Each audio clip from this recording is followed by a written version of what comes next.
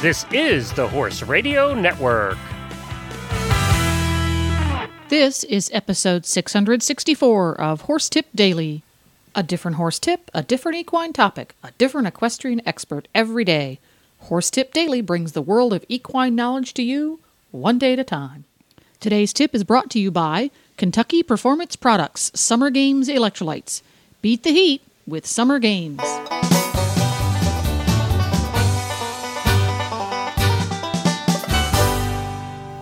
Hi, Coach Jen here, and thanks for tuning in to Horse Tip Daily.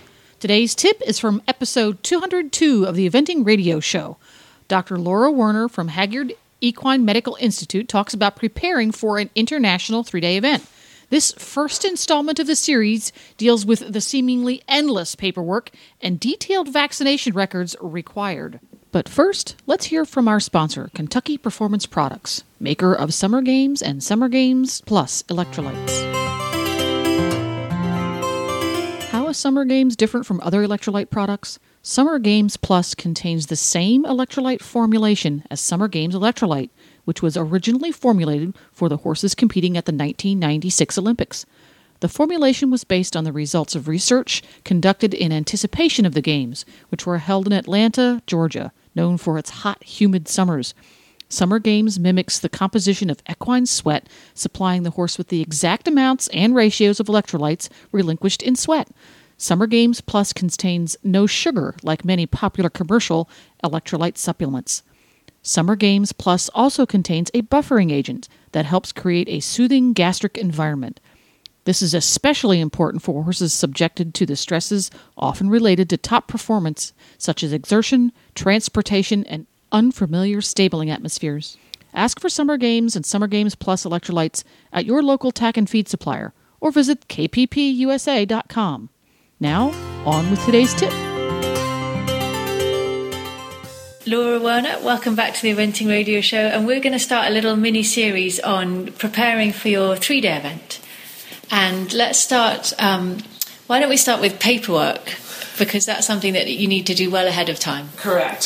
So I think passports can be kind of one of the most frustrating aspects of 3-day eventing for not only the veterinarian but also the riders as well. And so I'd recommend starting the process quite early. So if you're planning on doing a fall 3-day, ideally you should probably already have applied for your passport to get the process going, because it does take several months. So first, you have to send in your application to the Federation, to USEF, obviously, for the Americans. And the difference, there's 2 different types of passports. So there's the national passport. So if you're doing the 1-star and 2-star level, that passport is adequate. If you're doing a championship, so say you're interested in going to Young Riders Championship, or you're doing the 3-star, 4-star level, you will need the FEI passport. So those are 2 different types. There's a significant difference in cost, but again, I think for the young riders that are planning trying to go to the championship, that it's just easier to start out with the FEI passport. Once you apply, the passport will be processed and then sent back to you for your veterinarian to fill out. And draw the diagram of the horse and all its markings and make sure that's accurate. For some horses that are quite elaborately marked, like a paint horse or a horse with a lot of white, it can be quite a tedious process, and sometimes the Federation may send it back to your veterinarian for corrections, so it's important to kind of be accurate but does take time. So we went to veterinary school, we didn't go to art school, so it can be a little frustrating sometimes when we have these elaborately marked horses, and brands. I'm terrible at drawing brands. Anyway, but I had an Irish horse once, and they forgot his. He had a white hind little snip on, and they forgot to put that. Yes. So we never knew if he was the right horse, and they'd just forgotten, or if it was the completely different horse. And that is important. I mean, I have seen some horses that come through at competitions that have complete opposite markings, and you wonder what and it's recommended they get those corrected in case they go to a larger, obviously, event that could be more critical in identifying the horse a little bit more. But then. The other part of the passport that's the most frustrating is the influenza or flu vaccines. So the horses are required to have an initial series or booster series of vaccines. That should be 2 vaccines. It's anywhere from 21 to 92 days apart. So for their initial series of flu vaccines, and those have to be the same type. So if you get your first one as an intranasal vaccine, your second one has to be an intranasal vaccine, or if it's the intramuscular vaccine, the second one has to be intramuscular vaccine.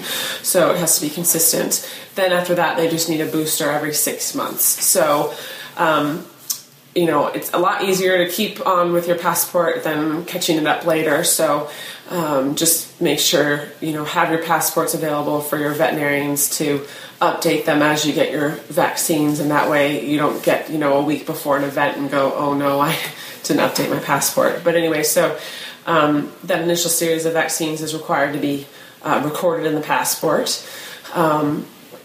And then, like I said, it'll be sent back to the Federation for approval and then sent back to you. So this does take time. So just, again, plan accordingly to allow plenty of time to get it done. Once you've got your horse's passport, is that good for life and then you just update it every 6 months with the vaccines? It has to be revalidated every few years, okay? So it does have an expiration date on it. And the other thing I have seen in some instances is that, sometimes you run out of room. So a horse has had so many flu vaccines or had quite a long career that essentially you might have to get another passport. People lose their passports a lot of times, so sometimes you do have to get a duplicate passport. So those are the only instances. But if there's any change of ownership, it has to go through the USEF and be approved for the ownership change and have that all recorded in the passport to be valid. And like I said, it does have to be validated every few years, so that keep that in mind. It does have an expiration date. The national passports don't have an expiration date, but the FEI passports do. Okay, great. Well, that's good to know, and hopefully people will start getting on that and not leave it till the last minute. Yes, I'm already starting doing a few for, I think, folks planning for their first 1-stars this fall. How exciting. And then next time we're going to talk about preparing your horse and preparing yourself. Correct. Yay. Thanks, Laura. Samantha. Well, there you go. Dr. Werner is a regular contributor on the Eventing Radio Show, so tune in at eventingradio.com for more excellent advice. You can also go to the Hagyard website at hagyard.com for more information on all sorts of stuff that involve veterinarians. Don't forget to support our sponsors here on Horse Tip Daily because they make these podcasts possible. Today's sponsor has been Kentucky Performance Products Summer Games Electrolytes. Ask for Summer Games by name at your local tack and feed supplier, or you can visit them online at kppusa.com. Please stop by the Horse Tip Daily Facebook page and let us know what you think of the tips you hear on the show.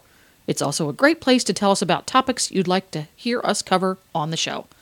You can subscribe to all the great shows on the Horse Radio Network through iTunes or Zune and get your horse podcasts automatically downloaded to your iPod, Zune, or MP3 player.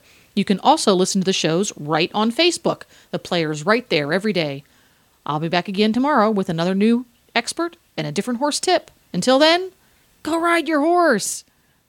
The Horse Radio Network and the Horse Radio Network hosts are not responsible for statements of guests or their opinions. Use your own judgment when listening to the tips provided by the experts on Horse Tip Daily.